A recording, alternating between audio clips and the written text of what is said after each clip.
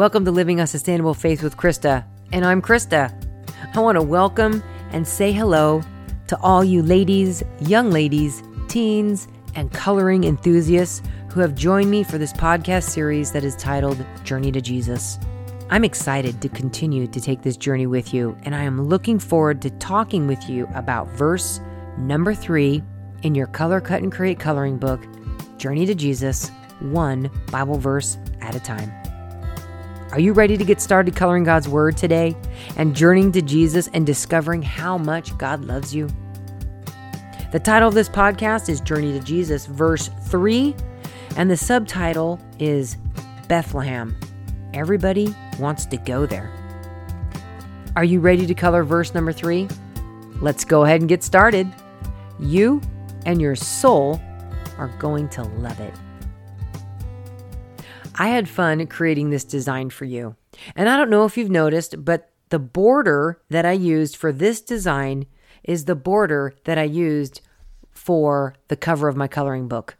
I love flower borders. I love to draw flowers. They're fun to draw.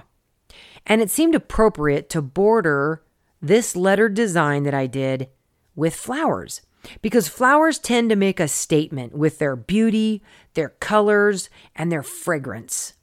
And I felt that this prophecy that we're going to read needed to make a statement. So I used a floral border to kind of make that statement stand out.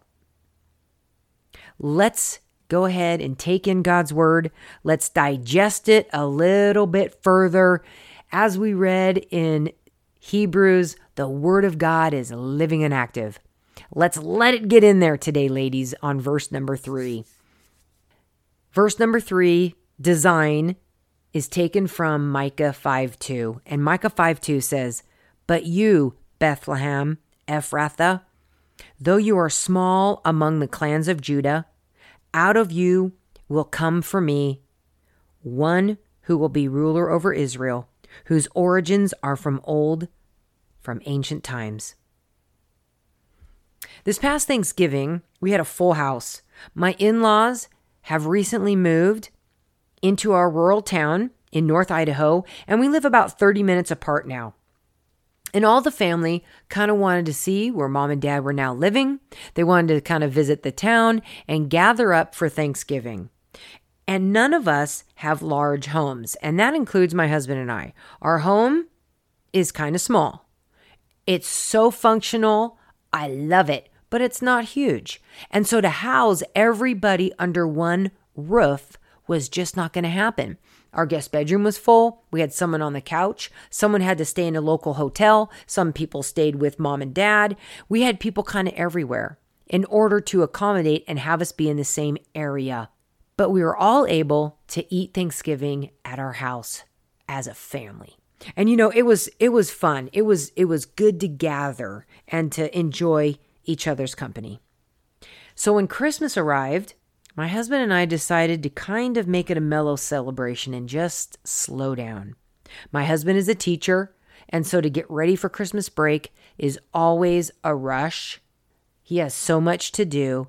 And so with having Thanksgiving be so busy, we thought, you know what? We just need some time to kind of be calm, mellow. My husband and I are introverted, so we cherish the times where we can have, I kind of call it alone time. I can just be in my thoughts. I don't have to answer a ton of questions. I love being around people, don't get me wrong. I love being around friends and family, but then I need to have time to recharge. And I cherish the quiet times. And last Christmas was just that. It was quiet. We had no place to go. We had time to think. And we had an opportunity to just rejuvenate our souls, our bodies, our minds. Do you ever need time to rejuvenate? I want to encourage you. Carve out some time so that your mind and your soul can get back in sync with the Lord. Back at the time of Jesus' birth, Bethlehem was all about the busy. It seemed that everyone wanted to go there. Well, I guess most of those who were visiting had to go there. A nationwide census was taking place for the Jewish people under the Roman Emperor Caesar Augustus, and he is the person who made the decree for this to be done. Since Joseph was a descendant of King David, Bethlehem was his hometown, where he was required to register for this census. Due to the census, it was understood that there was no room left in the house when they arrived, Mary and Joseph, and so they had to stay in the stable. And we know that Jesus was born at this time to Joseph and Mary. And I wonder if Joseph and Mary needed to be rejuvenated after their long journey. Were they able to have a few quiet moments after their journey to Bethlehem, having to sleep in a stable and then giving birth to their son Jesus? I kind of wonder that. It seems that Bethlehem was overcrowded and full of much activity, pretty much only due to the fact that there was a census and people had to come back to their hometown. Because Bethlehem is not known in history as being in the middle of all the activity. Typically, Bethlehem was a small town, and in appearance, nothing much was said that would make Bethlehem be a total destination point. But as I was looking into Bethlehem and some facts about Bethlehem, God used this small town for great events. The average became above average. The insignificant became significant. Great events happened and occurred in this small town, and a great family heritage also came from Bethlehem. So here are some interesting facts I found about Bethlehem as I was looking this up. Bethlehem is located 6 miles southwest of Jerusalem in the hills of Judea, which is now referred to as Palestine. The Roman Empire originally named this area Palestine. Another interesting fact, Rachel in the Bible, Jacob's wife, was buried in Bethlehem near Ephrath. We read in Genesis 35:16 through 18. Then they journeyed from Bethel. When they were still some distance from Ephrath, Rachel went into labor, and she had hard labor. And when her labor was at its hardest, the midwife said to her, "Do not fear, for you have another son." And as her soul was departing, for she was dying, she called his name Ben-Oni, but his father called him Benjamin. So Rachel died, and she was buried on the way to Ephrath, and that is Bethlehem. So Rachel was buried in Bethlehem and actually gave birth to Benjamin in Bethlehem. Another fact I found out about Bethlehem, King David was anointed king in Bethlehem. 1 Samuel 16:1 says, "The Lord said to Samuel, 'How long will you grieve over Saul, since I have rejected him from being king over Israel? Fill your horn with oil and go. I will send you to Jesse the Bethlehemite, for I have provided for myself a king among his sons.'" As we continue to read, then Samuel said to Jesse, "Are all your sons here?" And he said, "There remains yet the youngest, but behold, he is keeping the sheep." And Samuel said to Jesse, "Send and get him, for we will not sit down till he comes here." And he sent for him and brought him in. Now David had beautiful eyes and was handsome. And the Lord said, "Arise, anoint him, for this is he." Then Samuel took the horn of oil and anointed him in the midst of his brothers. And the Spirit of the Lord rushed upon David from that day forward. David was anointed king as a boy in Bethlehem. Another fact about Bethlehem, Bethlehem was also the hometown of Ruth's father-in-law, Elimelech, and where she also met Boaz, who we know became her kinsman redeemer.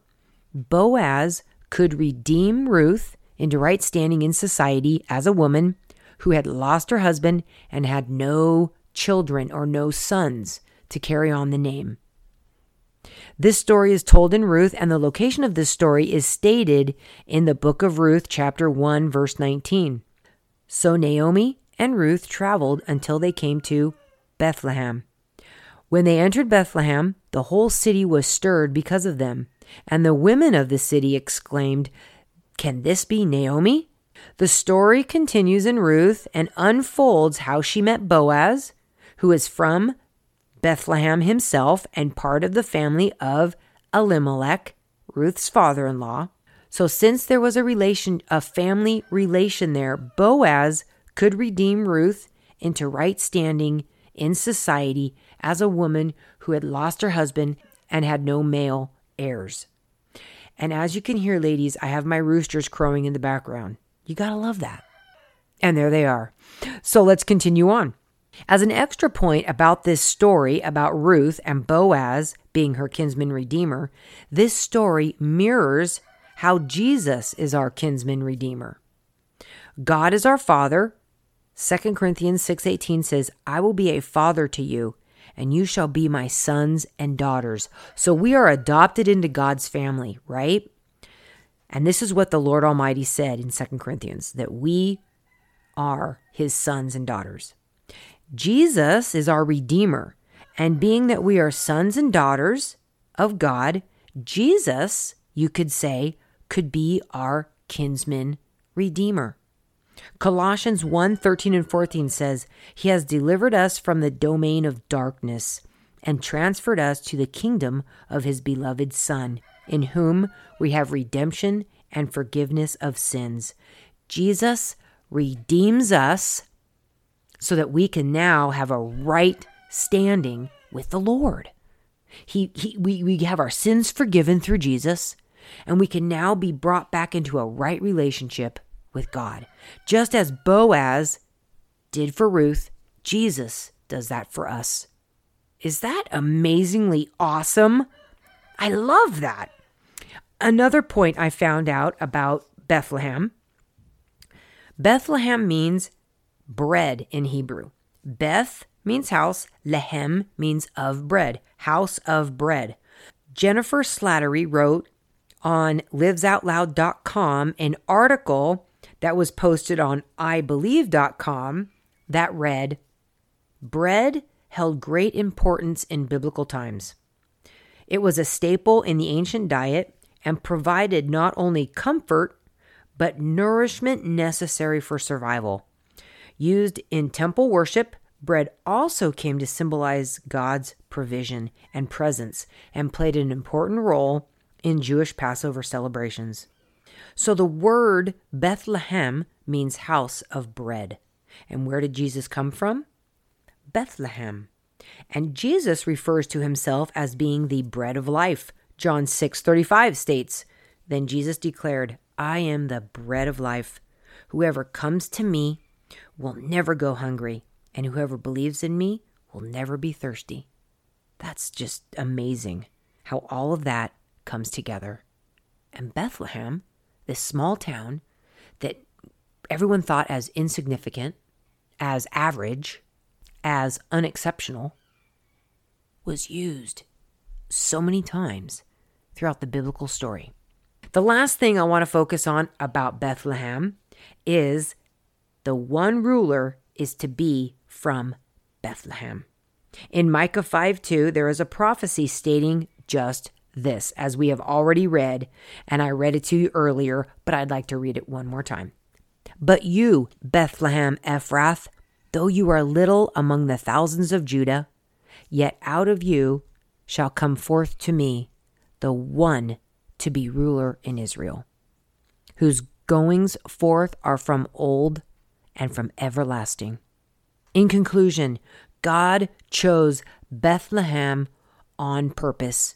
He used the unexceptional for exceptional purposes. He used the average to produce greatness.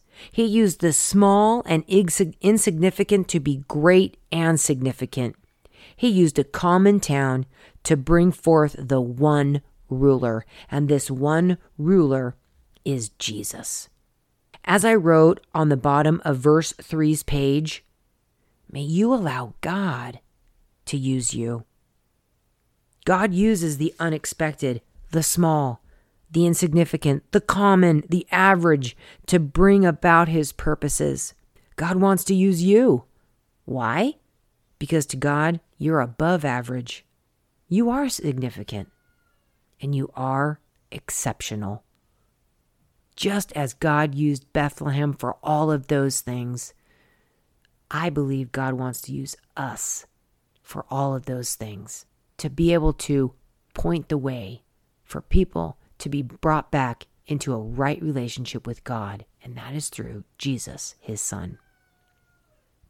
Ladies, teens, color enthusiasts, as you color, cut, and create your journey to Jesus, may you know how much God loves you. He loves you so much that he sent his son Jesus to save you. How assuring and awesome to know that God wants to use you just like he used Bethlehem.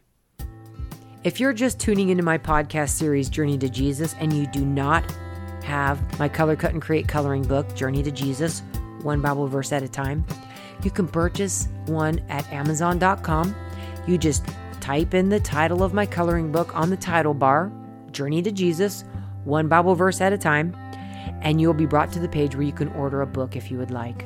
I would love for you that once you order a book to come back and continue to join me in this journey to Jesus, one Bible verse at a time. If you don't have the book and you're not a colorer, or for whatever reason, I want to encourage you, just listen to the podcast and take this journey with me through the Bible, one Bible verse at a time, to Jesus. If you haven't signed up for my email list, I want to encourage you to do so. This is my number one way to be able to let you know when new content is ready and new product has been developed and created for you to be able to continue to be encouraged with God's word. Additionally, if you want to have all 23 of these podcasts, my Journey to Jesus podcast series, in one spot, you can go, same place you're going to go to sign up for my email list, livingasustainablefaith.com. And in the right-hand corner, you'll see a link for podcasts and a link to join my email list.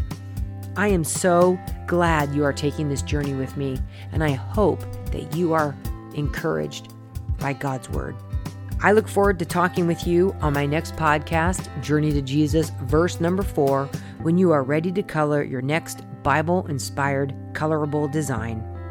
May you all have a wonderful rest of your day as you color God's word, and remember, you are significant. I'm Krista with Living a Sustainable Faith. I will see you on my next podcast.